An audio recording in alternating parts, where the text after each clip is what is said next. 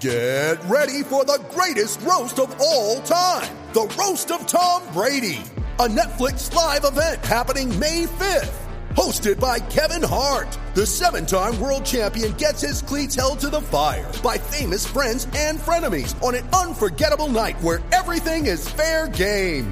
Tune in on May 5th at 5 p.m. Pacific time for the Roast of Tom Brady, live only on Netflix. District of Conservation is sponsored by Real Camo Girl, which is a lifestyle brand focused on ladies who love the great outdoors.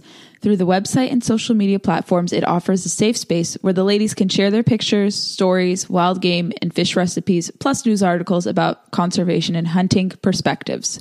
I've been a team member for 2 years, and I highly recommend it. You can learn more at realcamogirl.com and follow them on Facebook, Twitter, Instagram, and other supporting platforms. We are 13 episodes deep into District of Conservation. Thank you all for listening each week, providing your feedback, and I hope you guys enjoyed episode 12 with Alan Luck of the American Sport Fishing Association.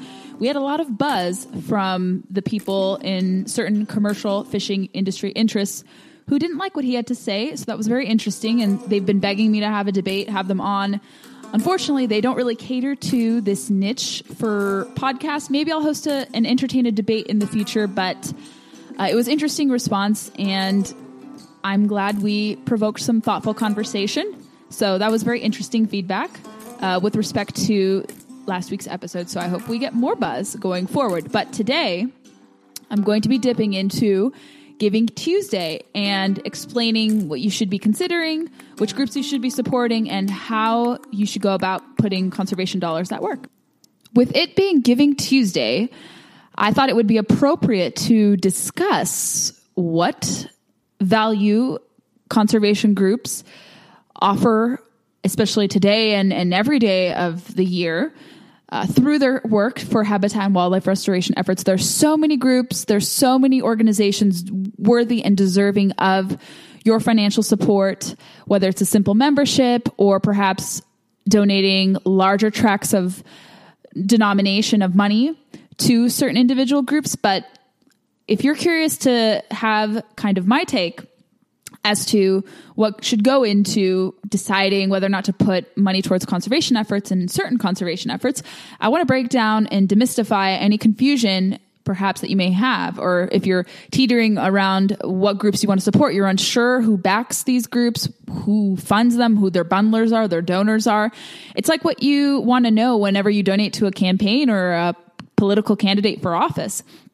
There's that same tricky gray area, that uncertainty that also goes in with donating to nonprofits. So Giving Tuesday, as you guys know, has been advertised widely. It is usually the Tuesday succeeding Thanksgiving. You have Black Friday, Small Business Saturday, and yesterday we had Cyber Monday. And then to entertain and kind of appeal to nonprofits, people devised several years ago Giving Tuesday, hashtag Giving Tuesday. And given that we're a very generous country, I think people are very, very generous with the money that they allot to various organizations. People donate out of the kindness of their heart, their genuine interest to see a cause promoted, good or bad. We like to use our free will to voluntarily donate and support causes that are giving back and making a difference. The same application can also apply to conservation groups, because there are so many groups out there, and you're not going to be forced to support one or another. Wherever you apply your dollars, you should see your money at work. And the groups that I'm going to discuss later, after explaining a methodology for picking and choosing groups, I'm going to explain those who are using your conservation dollars the best, that are actually giving back, encouraging participation, and really making a difference to support and enhance hunting, fishing, and conservation opportunities in this country, because we want to support the good groups that are really doing a good job that may not get the proper attention in their due. So I want to use this podcast to explain that. Before I list off the groups which I think are deserving of your support, and these are going to be some groups that I actually am a member of, that I pay money into, and then some that I do not, but perhaps will join sometime down the road, but definitely support their interests. I want to talk about what you can do for Giving Tuesday to help with the process of elimination when you're deliberating groups to support. And it's confusing. It's a difficult thing to navigate. And maybe because I'm political in nature, I'm more highly suspicious of certain groups that preach conservation. I'm very selective as to what groups I support. I look for if they're definitely pro-hunting, pro-Second Amendment, and pro-habitat wildlife restoration efforts. And there are many groups that have a lot of crossover, and some groups that you think may not have crossover that actually do. And then there are some groups that preach that they support the right to hunt and fish, but then they get financial backing from groups that do not support those interests, especially recreational hunting and fishing opportunities. And they're saying this, but their monetary contributions and their financial backing speak otherwise. So it's confusing, and not all conservation groups are like others. Some tout conservation, but again, their interests and trust funds speak otherwise. So I want to talk about a really good piece that actually kind of contextualizes this really well. And it is a piece by a Virginia conservationist, and I know he wants to maintain anonymity, so I'm going to at least include his blog post. You can figure out who he is if you want to, but he has a really great piece. He's here in Virginia, and we chat here and there a lot about the inner workings of conservation groups, and he wrote this really great piece about picking and choosing conservation groups entitled "You Must Choose, but Choose Wisely." So in this piece, this guy, he has a long storied history working in conservation-minded nonprofit organizations, and he lists 3 ways to determine if a group is deserving of your financial backing. And the first group, or the first entity that he lists, is Charity Navigator. So he says Charity Navigator is a great place to start. They are a very straight shooting group that grades nonprofits on a set of very unbiased categories, including, first, TEMS exact status. Second, operating and administration expenses. Third, financial health. Fourth, fundraising expenses. Fifth, accountability, transparency, and more. He lists organizations like Sportsmen's Alliance work very hard to score 4 stars through Charity Navigator, and that is generally a very good sign, at least as far as how well run the organization might be. Most well-run organizations like Rocky Mountain Elk Foundation and the National Wild Turkey Federation end up with 3 stars simply due to administrative and fundraising expense calculations, a function of size and complexity. Any organization below 3 stars ought to raise questions. And he says one exception to the rule would be the organization, which is here in Washington, D.C. area, the Congressional Sportsmen's Foundation. He says that had an incredibly broad base of financial supporters across a wide array of business sectors, and the administrative complexity of dealing with those myriad interests can diminish their rating. He writes that they are an exception, as most other groups have far more narrow funding bases. However, he notes not all organizations are rated, and anything that is below a 3-star, he says, bearing that exception of the Congressional Sportsmen's Foundation, you should have a high degree of skepticism because third-party validation is not there. The second thing that he notes you should look into is examining an organization's IRS Form 990 or annual report. And he writes, the Form 990 is akin to the organization's 1040. So if you guys file taxes, you very much know, if you have a nonprofit, what these types of files entail. And he adds, they must file it every year with the IRS to keep their status current, and it must be made public. Revenue and expenses must be declared and verified with certain reporting requirements. Where it gets tricky is to what the organizations declare. Federal privacy laws allow individuals to request their personal information to be redacted on the organization's 990 form, and that is almost always the case. When it comes to corporations or foundations that donate to organizations, however, it is up to the organization whether they report that donor or not. Almost none of them do. They all redact or restrict their funding sources. Generally, the less open and transparent an organization is with where they get their money, the more alarm bells should sound. This individual notes a third point. If you're confused, if they don't have a high or 3 or more star Charity Navigator award, if their IRS forms, 990 forms are unclear, the third thing you want to do is examine foundation money. And where I'm going to insert my opinion here for this is you have to look to see if the foundation money that is being poured into certain conservation groups support very anti-hunting interests. Are they supporting radical environmentalist groups with preservationist attitudes over truly conservationist attitudes that are opposed to recreational hunting and fishing? Are they supporting extreme animal rights groups like PETA, the Humane Society, and others that preach animal rights but do not I should say, promote animal welfare, which is what you want to support over animal rights.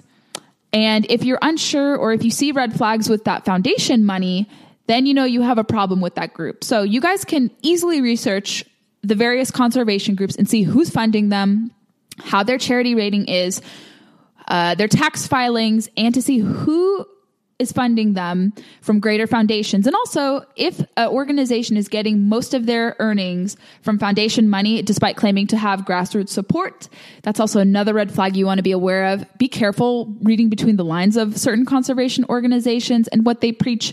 It's all out there. It's all easy for you to see. You can determine what you want to support or what type of cause you want to support. It's all there. I don't have to tell you to pick and choose which organizations to support, but those three factors should be in the back of your mind when you're deliberating whether or not to support or join an organization. That article contextualized my thoughts on the issue, and I think a lot of your thoughts on the issue. So let me know if you have any questions, and if you want to see that article, I'm going to include it in the show notes. Like the aforementioned groups listed in that article, including Sportsmen's Alliance, Rocky Mountain Elk Foundation, and National Wild Turkey Federation, all of which are very good organizations, the latter of which I do hold membership. I think those are good examples of groups to support. Another group to support, even if you don't go duck hunting, would be Ducks Unlimited or Delta Waterfowl. I belong to my local chapter of Ducks Unlimited, and they say, and they tout on their website and every correspondence, written or printed otherwise, that they spend about 80% of funding from donations to bolster habitat and wildlife restoration efforts with respect to wetlands conservation. That's a really good indicator. Safari Club International is really good. There are countless other organizations related to hunting for particular groups, for species. You can find them very easily readable. Gun rights organizations like NRA is good. I know National Rifle Association is controversial, but they represent their members. They're not some existential entity like a Russian oligarch or some preposterous person like that. NRA is rooted in its members. Beware of some correspondence you're going to get. You're going to get a lot of direct mail, but it is a worthy group to be a part of. Another group is National Shooting Sports Foundation, which is solid. They do a lot with hunting and shooting sports, and they are the voice of the firearms trade industry. And for people in media like me, and if you're interested, you can join for $25. You get a lot of great stuff, and it's the same group that does SHOT Show every year, so they're equally worthy. In terms of fishing, there's Project Healing Waters, Recreational Boating and Fishing Foundation, American Sport Fishing Association. They're all solid. They're not really membership-based organizations. ASA is. If you want to join that, you can. But the others are more so nonprofits doing a lot of NGO-type work. There are countless that are like that too, but they're also really good. And Raise Them Outdoors with my friend Aaron Crooks is also another group you should consider supporting. There are lots of local NGOs that do a lot of good stuff, like Aaron's in Virginia. If you have a more vested interest in supporting big game species, again, SCI is very good, but also Western Bear Foundation, of which Joe Condilas, who I also interviewed, much like Aaron on the podcast, runs and heads up. They do a lot of critical work to reduce human-bear conflicts.